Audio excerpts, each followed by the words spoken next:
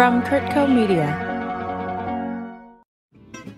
Travel That Matters MasterChef series is brought to you by Accor, a world-leading hospitality group, and brought to you by Stone Street Estate Vineyards in Sonoma County, California. Coming up on the show. And we went from St. Lucia down to St. Vincent and all through the Grenadines. There was no cell phone reception. We'd wake up and the fishermen would knock on the boat and they'd say, "We have lobster, we have snapper, we have conch. What time do you want lunch? We'll have it ready for you on the beach." And then we'd come at 1 o'clock. They would have the spread laid out. And it's just the most beautiful, simple thing you can ask for. That's Chef Nina Compton. I'm Bruce Wallen, and this is the Travel That Matters MasterChef series.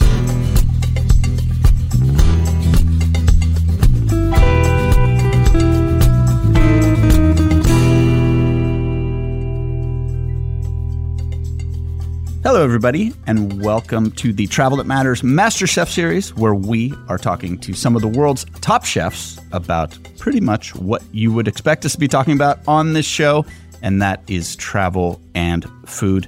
So far in this series, we've heard from Danielle Boulud, Marcus Samuelson, Gail Simmons, and many, many others about their favorite food destinations all over the world. And not that anyone is asking, but I also have a few favorite food cities of my own, many actually. Here in the U.S., if I had to choose one single standout place for its food and just the whole culinary culture around it, it would have to be New Orleans. I've only been in New Orleans twice, but both times it was with my great friend Chris Bellman, who grew up in the city, and so I got this very much locals tour of the incredible food scene there. Everything from fine dining to crawfish boils with, of course, plenty of corpse reviver cocktails thrown in along the way. Now, that food scene, like how bringing something new and noteworthy to a city like that is not an easy task, especially for an outsider. But that is exactly what my guest today has done. Her name is Nina Compton, and you probably know her as one of the most beloved Top Chef contestants of all time. But her background before Top Chef and the eventual path that she took to becoming a James Beard award-winning chef in New Orleans is a fascinating one that includes a childhood growing up in St. Lucia, where her father was the country's first ever prime minister. We're going to hear about what that experience was like and how that Caribbean upbringing has helped propel her to the forefront of American chefs. We'll also hear some of her insider tips for St. Lucia and other Caribbean islands. And, of course, we'll talk about her adopted hometown of New Orleans, her two restaurants there, Compère Le Pen and Bywater American Bistro, and some of her top spots around town for food, cocktails, and more. Hearing her talk about the curried goat and the copper bunny cocktail at Compère Le Pen has me thinking about my next trip to New Orleans already. And of course, she got me thinking about the Caribbean as well. After my chat with Nina, I speak with another highly creative talent from the Caribbean, the Bahamian artist John Cox, who's going to tell us about a Caribbean art and food festival taking place this October. We've also got future MasterChef episodes coming up with Richard Sandoval and others. So be sure to hit that button and follow Travel That Matters wherever you get your podcasts. But for now, let's take a trip through the Caribbean and Crescent City with Nina Compton.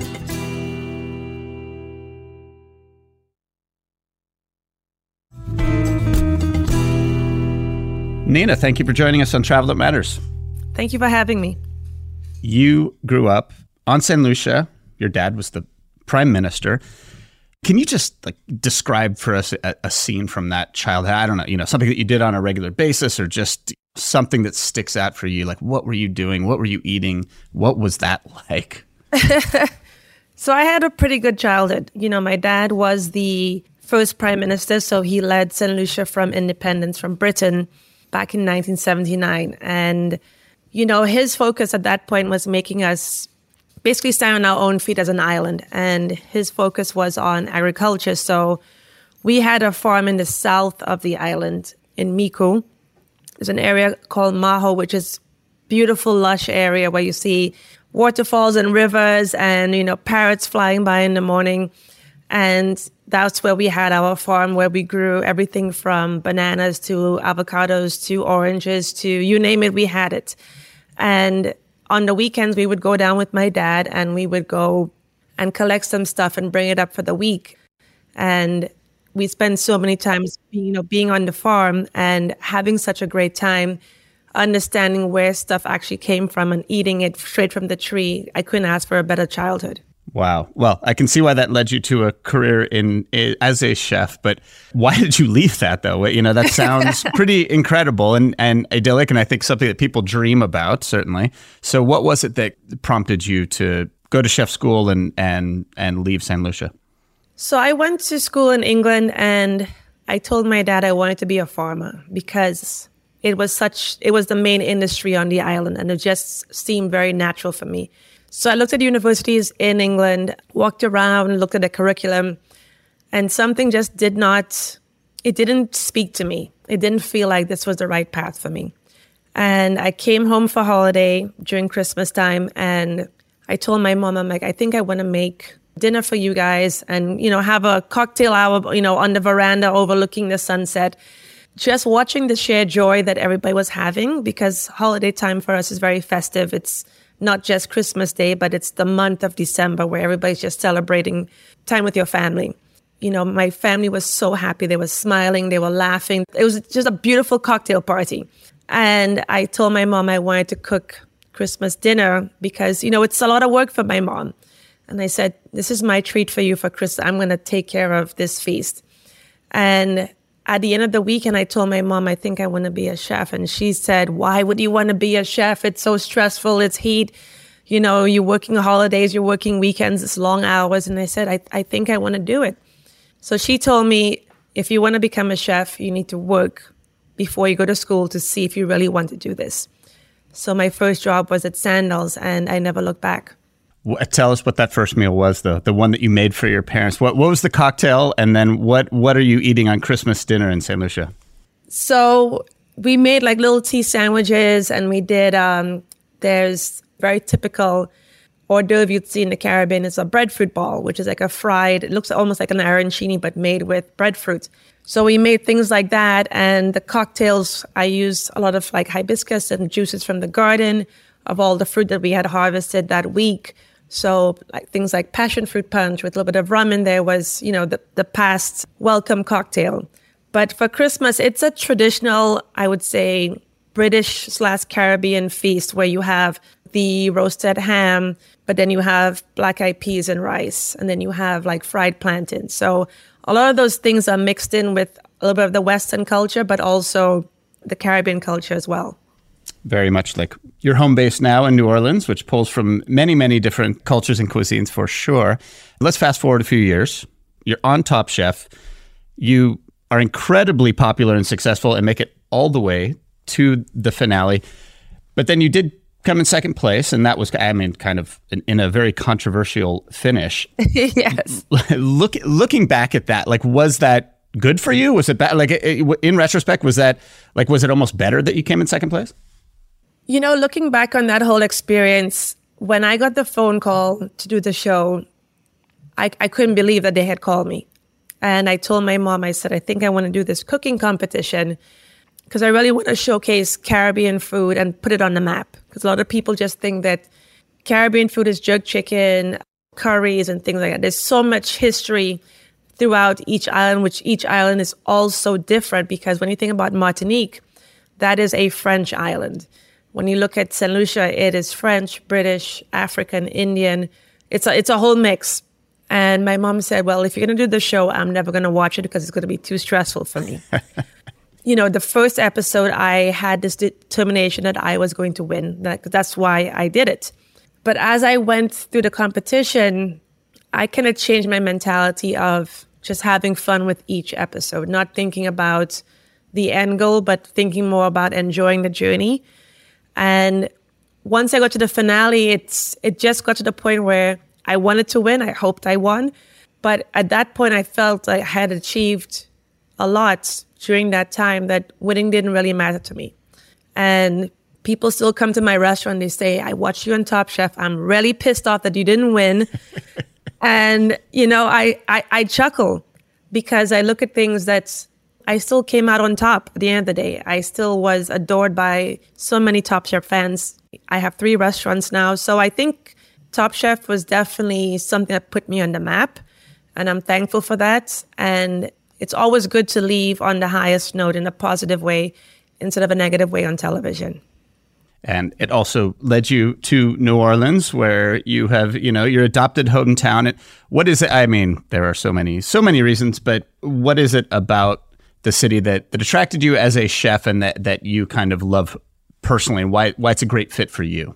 So we filmed our season in New Orleans. I had never been to New Orleans. My husband and I were thinking about going to New Orleans for our honeymoon, and we got married in June. And I'm like, do we really want to go to New Orleans in the summertime? But it's always been in the back of my head, how can I get to this city? And when they revealed that we're going to be filming in New Orleans, I said, oh my God, this is a sign. And I remember driving through the Garden District and the French Quarter and just looking at all the buildings and musicians playing on the streets, and it's just bustling. And after we finish our season, once the season wraps, then you start getting phone calls. And my husband and I got so many phone calls to do restaurants in Miami, restaurants in New York, restaurants in Chicago, things in LA. And everything just felt too good to be true. And then we got our phone call to do the restaurant in New Orleans. And I said, it's just going to be one of those deals that's not going to happen. So we went to see the space and we walked in. It was still under construction. It was dust everywhere. And I turned to my husband and I said, this is the one. And we're 8.5 years old. Wow. And that's Compère Le Pain. So that's been 8.5 years, including, of course, the period during the pandemic. And that's something that hit, I don't like to dwell on the pandemic, but when we talk about New Orleans, it's something that hit New Orleans, I think, especially hard, given it's such a big restaurant city. It's such a big cocktail city. And when you take that element out of it, plus it was high rates there and everything. Yes. So what was that like? What was the most challenging thing for you as a business owner during that, or, the most challenging moment for you? And then what is the scene like today? Oof. So 2020 started off amazing. We had so many events, people coming into town. On paper, that was supposed to be the best year ever. We were in demand. We were very busy. And then we got our first case right after Mardi Gras. And, it was a stressful thing because we saw Chicago, New York as a hotspot. And then we became the hotspot. And we started to see reservations drop off, conventions cancel, all the events we had in the books were canceled. So we just saw things just diminish right in front of our eyes. So I think the hardest thing for me during that period leading up to the shutdown was the lack of information we had. And it was very hard to run a business where the staff are asking you all these questions about coronavirus and all of these things. And I had the same information that they had, which was nothing. And we didn't feel that we could operate the restaurant safely. So we decided to shut down for a couple of months until we felt like we had enough information to keep our staff safe and run a business efficiently. So once we shut down, we had to put everybody on unemployment. Had you just opened Bywater Bistro at that point too? So you had 2? So we had, so Bywater American Bistro, March 15th, turned 2.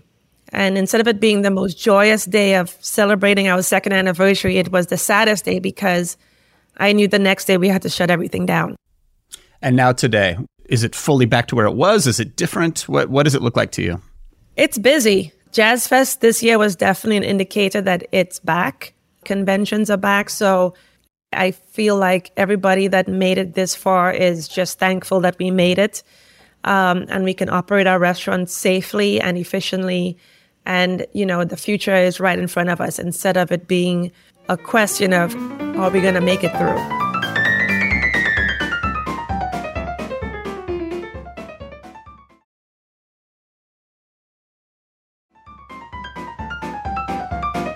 Okay, so back to a little more positive part about New Orleans.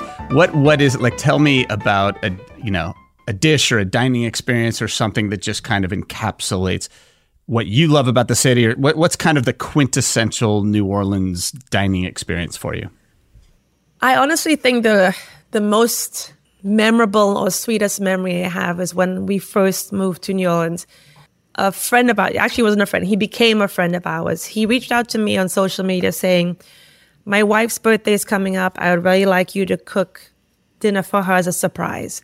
So we were exchanging emails and planning the whole meal. This was like maybe the week before I moved to New Orleans. And he was the first person I ever cooked for, I ever met in New Orleans because I didn't know anybody. And after we did the dinner, he invited my husband and I to sit down and have a conversation about all things, all questions we had about New Orleans. So we stayed up until, 1:30 in the morning drinking, scotch and just talking about what it's like. And then the next week was Easter weekend and his wife made me crawfish bisque. And I opened up this Tupperware container and there's these little heads floating around. And I'm like, why did she leave the crawfish heads in the bisque? And then I picked one up and I could see that she had packed all the meat in there and it was well seasoned and it was, breadcrumbs. It was beautiful. And I took a sip of it. I'm like, oh my God, this is the best thing. So I think if you're ever invited to somebody's house for dinner, definitely go because it's going to be your best meal. Although there are a number of fantastic restaurants in New Orleans. Clearly, what are some of your favorites? If we're doing a quick trip through New Orleans, what are some of the spots we should hit? Oof. When people ask me this, I kind of go blank because there's so many choices. So I think for me, when I moved here, they were always the classics. Galatoire's, Commander's Palace, Brightson's that did, Creole cuisine at its best. And the landscape has changed. So now we have Ethiopian restaurants, we have Haitian restaurants, we have Senegalese restaurants. So my repertoire has expanded so much because now I can get, beautiful Ethiopian food. Definitely Addis Nola is a must. Dakar is a Senegalese tasting menu only restaurant, which I adore. If I want a nice, fancy but not too fancy meal, I love going to Jewel de South. The cocktails are amazing as well. Margie's Grill is also fun. Just simple, very, very tasty, well done cuisine. And there's Fritai, which is a Haitian restaurant, which I love getting griot, which is amazing. So, yeah, in fact, Marcus Samuelson, we interviewed Marcus for the show, and he was talking about the Vietnamese food. Oh, yeah. In New Orleans, a whole district, I guess, that has excellent. So, yes, it probably requires living there for a few years to really get the full picture. I'm still learning. So you brought up cocktails, actually, and, New Orleans arguably is the greatest cocktail city on the planet. And cocktails are very important to what you do at Compère Le Pain. And how do you come into a city like that with such an incredible cocktail tradition and so many great bartenders and bars? And how do you come in and do something that makes a difference, that stands out? The beauty of this city, the community is great. And that's food-wise, music-wise. It's everybody's very tight-knit and very supportive. So when we opened up Compère Le Pain, we had Ricky Gomez, who is from New Orleans, also has a Cuban heritage. So we gelled immediately because he knew the city, he knew what worked, what didn't work, and also how to be respectful to all the traditions that have come before us. So that was a very easy introduction of having a local show me how to do things properly when we first opened our restaurant. And, people just love exciting new things. And that's the great thing about the city is that there's always something new, something fresh. And they're open-minded diners. So you're not going to offend anybody if it's too spicy or if it's salty or if it's, has a lot of acid. They love it. They embrace it. We're going to take a quick break and we'll be right back to hear Nina Compton's insider tips for St. Lucia and beyond.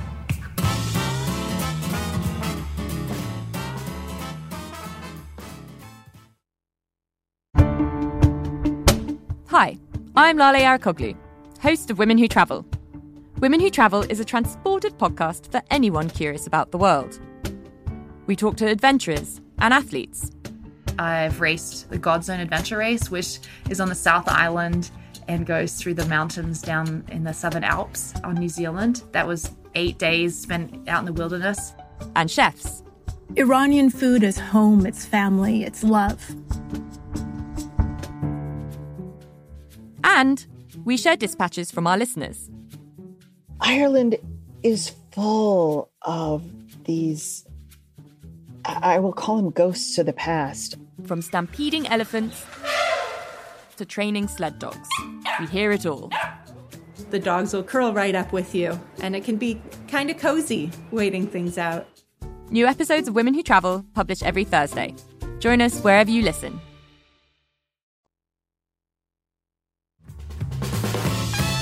Okay, so walk me through a meal there.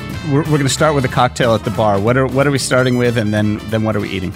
So I would definitely start with the Copper Bunny, which has pineapple. It's very citrusy, very bright to start the meal.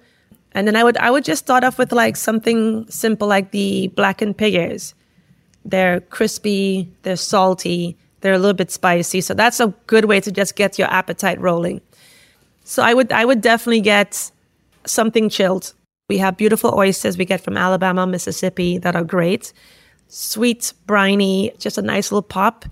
And then do something like the tuna tartare or our hamachi crudo, which is a nice way to start the meal. And then, of course, you have to have the curry goat. Sounds fantastic. The curried goat. I was reading about that. Next time I am in New Orleans, I'm going to have that curried goat. Okay, let's go back to St. Lucia. When you visit now, kind of what for you is kind of the ideal day when you're, it's more of a vacation, but it's coming home. But what do you love to do there? So when I get home, the first thing is you get off the plane and you hit that nice warm sea breeze. It is a very mountainous island, so going from one end to the other takes about an hour and a half. When my mom picks me up at the airport, we always stop at this restaurant, Savans Bay, and we always get the dal. So it's a fried dough with like split peas, and I definitely have to have a cold pita, which is our local beer.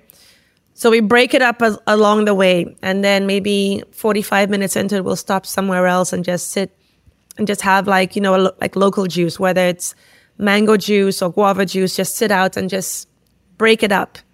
And then when we get home, then, she's probably going to have a feast for me when I get home.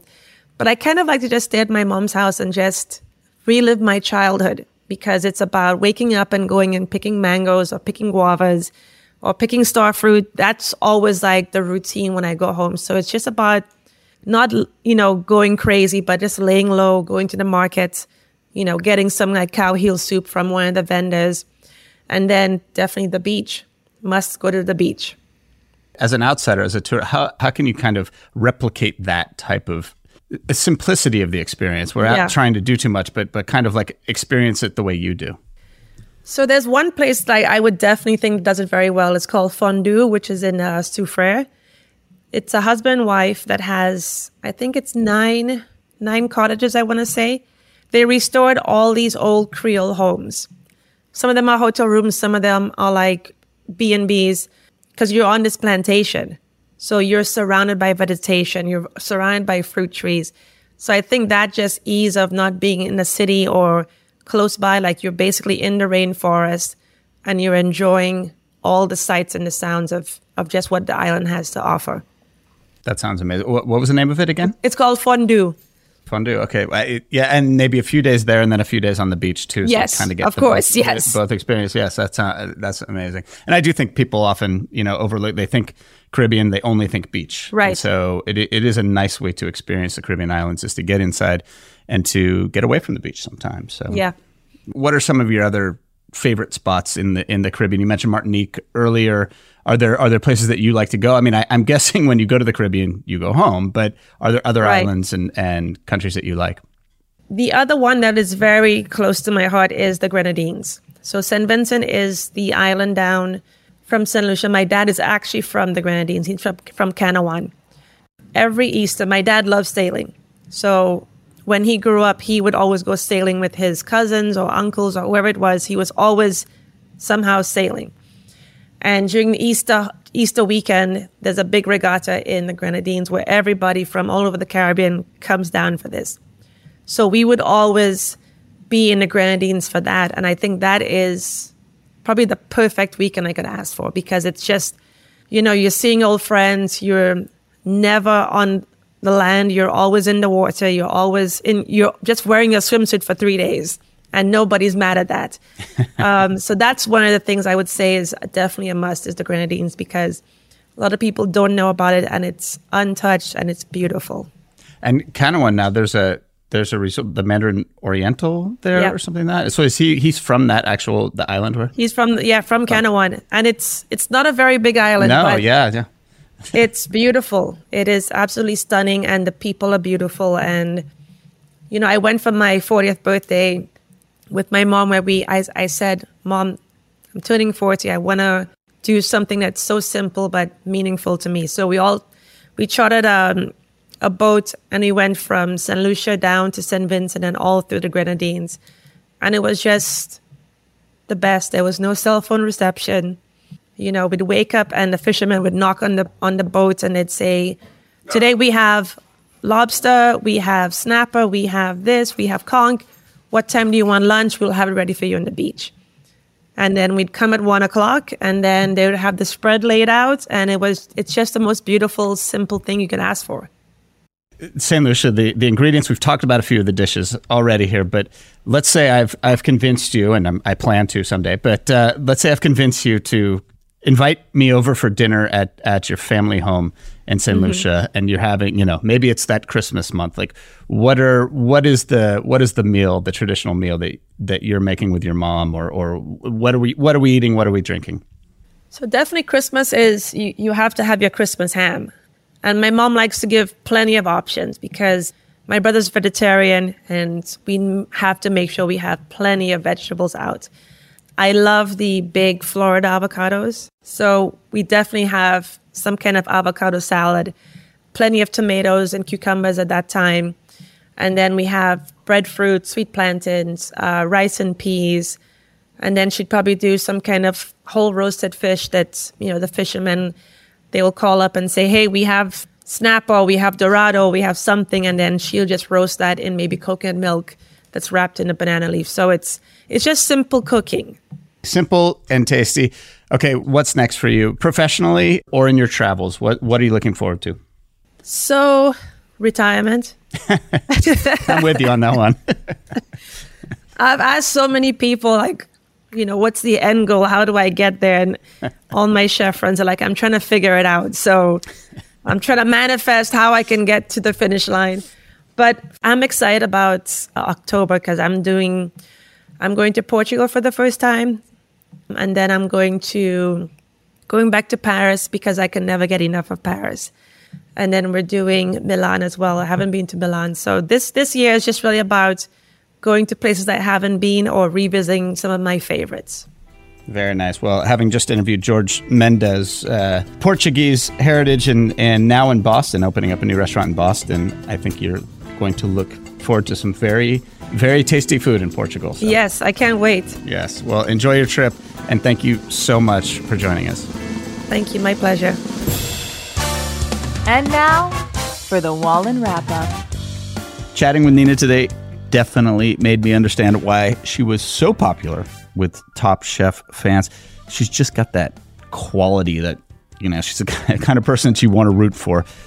And she definitely made me want to get back out to New Orleans and the Caribbean. One potential excuse to get back to the Caribbean, to the Bahamas in particular, is the upcoming Culinary and Arts Festival at Baha Mar this October. Now, I think if we are being completely honest, art is not the first thing that comes to mind when we think of the Caribbean. This festival is designed in part to change that perspective, while also, of course, bringing out great food and chefs like Marcus Samuelsson and Scott Conant. The art side of this event is put together by the preeminent contemporary Bahamian artist. His name is John Cox, and his work has been exhibited all over the world. John is also a curator, and he's the executive director of arts and culture at Baha Mar. And I spoke with him about why we should be excited about Caribbean art and the Bahamas in particular. How did you get into this world growing up? Did you grow up here on this island? I did. I grew up here. Both of my parents are Bahamian. I did go to school in the States. I went to art school. I went to the Rhode Island School of Design. And then I came back. I became a faculty member at the College of the Bahamas, which is now the University of the Bahamas. And I taught there for quite a while. And kind of went back and forth between working there and also working at the National Art Gallery of the Bahamas. I worked in education, first museum education. And then the second time I went back, I was their chief curator. And at that point, this is when Bahamar was just developing and they wanted to have a major art program here. So I left the gallery and joined Bahamar to kind of frame the program. Like this is when we were still like a construction site. And as we became operational, we had to just think about what it meant. Okay, so we have all this art here. What does this mean? Like, are we just decorating or are we doing something that's more about experience and kind of moving the culture forward in a way that helps kind of define who we are? Other countries, I think, take for granted how firm the cultural impact is that is had. If you travel to Europe, you go to some Italian little town, you know, like it's a huge part of their identity. This is not a question, right? So in the Caribbean, it's strange. Like some people can't tell the difference. It's like, is Bermuda, Barbados? Like, well, where are we? Like people don't really know. Right. And so because people are unfamiliar with the region, there's a kind of like a vagueness like to where you come. And especially, you know, resorts. I mean, I love Bahamar, but big resorts sometimes tend to contribute to this, like, I don't know where I am. It's the same place. Yeah. Because I never leave the resort. For sure. And I mean, look, I think that's very good that you guys have put such an emphasis on the art to give that sense of place. Because, yeah, I mean, I can look out the window and it looks pretty similar to other islands. Exactly. and the beaches and everything. So that is a big part of it. Yeah. But let's start with Bahamian art. Mm-hmm. So why are the Bahamas an exciting point? I mean, you're an artist and a curator. Like, sure. Why is this an exciting place to be as an artist right now? I think the entire region is, but specific to the Bahamas, our art community is very strong.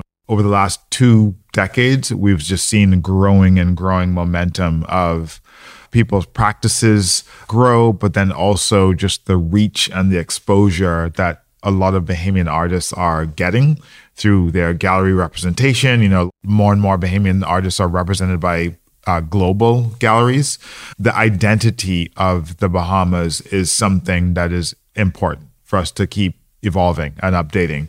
And I think the visual arts, the arts in general, but the visual arts, I think in a way have been helping form and kind of revise what it means to be a Bahamian, especially in a kind of global context. And I think some of this has been going on already, but it's like we have these moments where, you know, you could kind of peel back a few layers and say like, oh my God, I didn't realize, you know, this artist did that, or I didn't realize that this artist was already doing this and had been doing it for the past 10 years. And so these opportunities like this festival, but also as we move into the future, I think will just kind of reveal more and more of the strength of Bahamian art. So what are the things that you think like people would expect of Bahamian art, and then what are the things that surprise them about it? Well, I kind of think that what people expect of the Bahamas is framed by what tourism has framed for the world, right? I always say to people, if you ask 100 people in a room about the Bahamas, 93 of them are going to say, oh, I was on vacation, I went on a cruise, or my sister got married there, or I did a family reunion, or something like that. So it's going to be some kind of tourism experience, right? It's not going to be like, oh, I'm partners with a doctor that happens to work in a clinic there. That's going to be rare, right? So what that does is it means that the experience of the Bahamas is largely transient. Right. It's like I was there, but my experience was based on how I was managed while I was there, which is normally going to be, I stayed in a hotel, you know, I maybe didn't go very many places, you know, I saw this, I saw the next thing. And so what we're trying to do is to see if we can just reimagine how some of that works, because tourism frames the expectation of what draws people here. We have to then think about like, how can we inform that expectation by injecting art and culture into hospitality, right? So I kind of feel like hospitality is the big highway and art and culture is another kind of like off-ramp that we want to kind of cross over this line. And so, you know, it's kind of like you're putting like a fish net out and you're trying to catch the fish. Because even if you get like just 10% of the amount of people who come here and say, oh, I didn't realize that was there. I didn't realize that I was going to see this big gallery. I didn't realize that I was going to see this artist that actually also shows in the Guggenheim, right? But they're actually from here. Right. I didn't realize that. So you start to like turn the ship around slowly. What are some of the other areas of the Caribbean that are exciting from an art standpoint from your perspective? Jeez, man, it sounds kind of silly, but like the whole thing, right? So if you start in the South, right, like Trinidad is amazing. I mean, Aruba, you can go through everywhere. Aruba, St. Kitts, St. Martin, this kind of almost within the Caribbean, there's this like mini diaspora of artists like moving around. So, for a minute there, we had a curator of the National Art Gallery was actually from St. Lucia. So you have this kind of these exchanges of ideas and programs that are going on. So we have these like kind of grassroots organizations that take place. There's one in Trinidad called Alice Yard. There's one in Barbados called Fresh Milk. And it's just this mixture of artists. In Jamaica is amazing. Ebony Patterson. I mean, there's a lot of different practitioners all through the Central and Southern Caribbean. And the region is a lot more complex than people imagine it to be, because we've all been colonized by different countries. And so you have like the English speaking, the French speaking, the Spanish speaking parts of the region. And all of those things really just create this like very, very rich history, which is all reflected in the art, but especially in the contemporary art. Nice. Well, John, thank you so much for joining us. Really appreciate your time and love what you're doing here. Absolutely. Thank you.